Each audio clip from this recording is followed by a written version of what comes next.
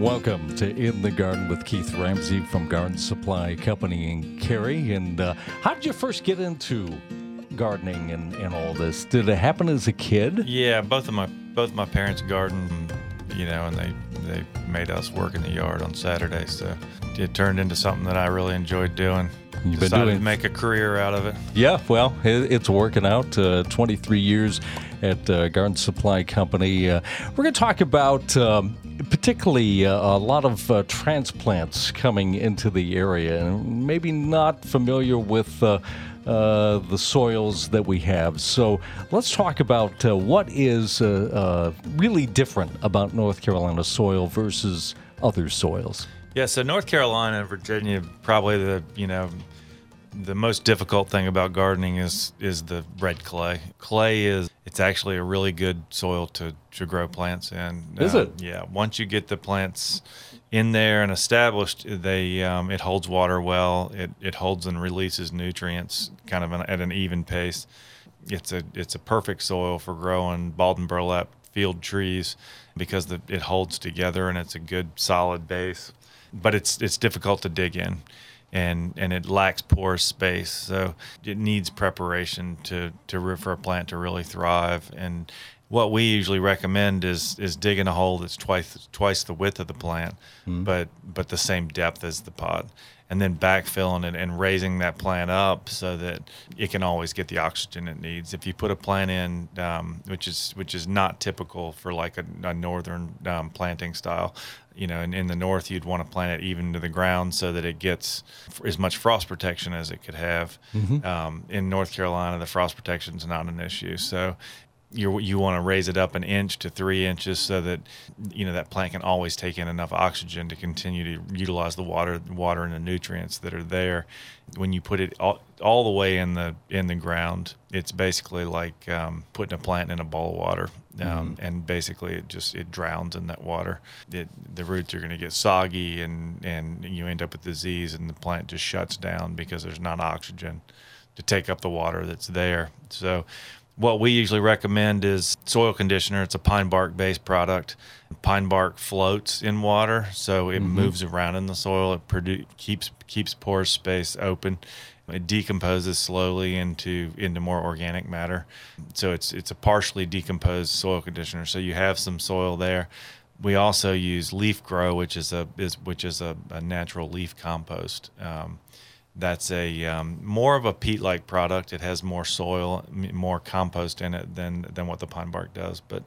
And then we always, every planting that we do, every landscape job that we do, we use Biotone. It's an Espoma product, and the reason Espoma's been around for years, but their product, the Biotone has microbes, has beneficial bacteria, has beneficial fungi. And so all of that is in native soil, and a lot of times when neighborhoods are cleared and your soil is really dry or it's kind of sterile, some of that stuff slows down or dies out or gets pushed out with the new subdivision. All of that stuff is beneficial to plants, and it's found out there in nature. So you're basically re-inoculating the soil when we plant, and it's something you want to mix with that soil conditioner and the Leaf Grow. And we never remove any soil. We always utilize what's there. If it's got gravel in it, gravel's good, and if it's got clay, break up the clay. The clay is a great base. You want a really good mix of that native soil so that when the plant roots get out of that initial hole, that they're familiar with that same native soil and they'll continue to root in.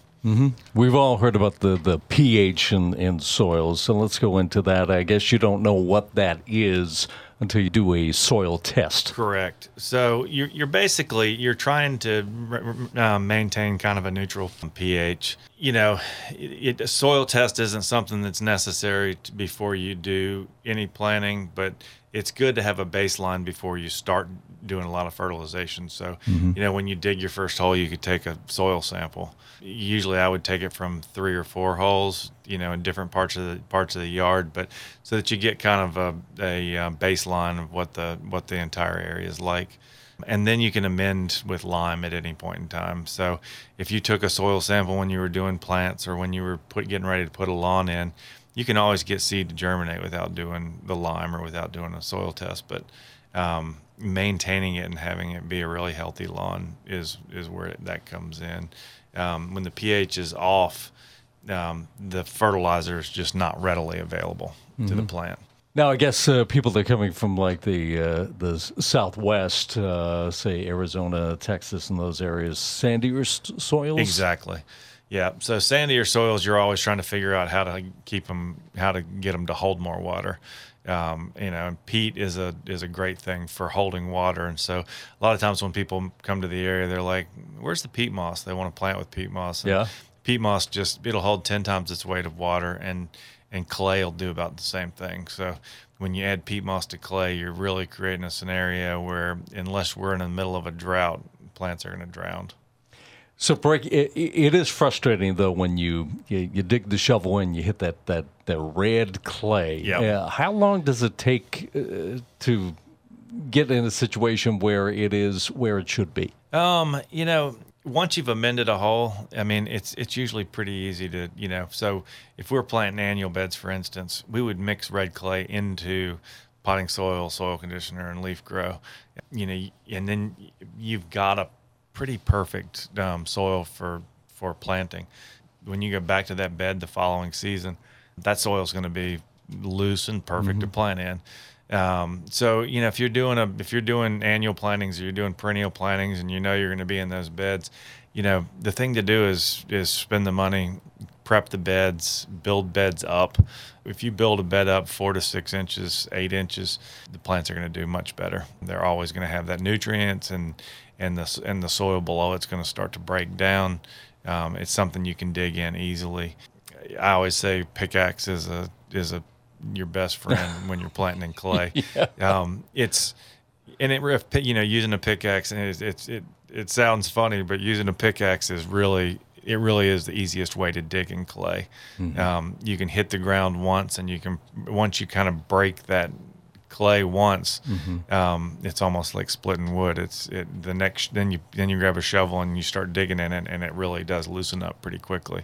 And then when you amend that soil, it's ready for plants to go in. I always say a $10 hole for a $5 plant. Right. It's don't cut corners on the soil, and definitely, I wouldn't plant anything in North Carolina without biotone. Planting season a lot longer here than other areas. Yeah, you can plant 12 months out of the year here. Really? Yeah, easily.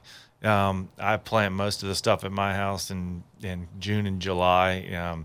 New stuff that's come in during the spring that I haven't seen before that I want to trial, and that's notably the worst time of the year to plant something. You're getting ready to go into the hottest part of the summer, but it's when I finally, things start to slow down and I've got time. You got time. Yeah, but I'm very successful with it. I water probably, on average once a month. I water really heavy. A drier year, I would have to water once a week. I'd have to give it that inch a week. This summer was one of those summers where it would have had to have been watered once a week to keep things thriving. But, spring and fall are ideal for planting. Fall is perfect. It's going to require some water typically in North Carolina. But when you get to November, people are usually trying to cut off planting. They think it's going to be too cold. November through the end of April is ideal for almost any kind of tree and shrub. The plant goes in. Cold weather does not stress the top of a plant at all. And what little bit of stress it has, it would be having in the nursery anyway. But a plant, if put in like November 1st, for instance, will start growing roots, and it'll grow roots every day through the winter. And then when spring rolls around and that plant flushes new growth or goes into bloom, it's going to get a full bloom. It's going to get a full flush of growth. Where if you pop a plant in the ground, mid-April, that thing's going to struggle to get enough roots going to make it through summer. So the earlier you can get them in, planting during the wintertime is ideal. The plants are going through very little stress. Watering is not as It doesn't have to, it's not an every week scenario. You can usually water really deep and let the plant continue to root in. Let it, you want to water deep once a week, and then as that plant starts to dry out, that's when the plant's gonna be pushing root growth. Again, the most misunderstood about our soil is the amount of clay, right? Yeah, for sure. Well, if you have any questions, you can follow up with Keith and his huge. How many people you have at? We've got Garden about Supply? 40 or 50 people. Wow. And Garden Supply Company is at 1421 Old Apex Road in Cary. You can call them at 919-460-7747. Open 9 to 6 Monday through Friday, Saturday 8 to 6, and Sunday 11 to 5. And if you have a question about anything, we talked about North Carolina soils, but if you have any question at all about this podcast series, you can go to info@gardensupplyco.com, and the website is gardensupplyco.com. Thanks so much, Keith. Thank you. All right. One last note, too, that you are decorated for the holidays. I mean, it looks like Santa's workshop there. Yeah, we always do a big Christmas display, and it's a fun time of year. All right. Well, it's been great being with you again.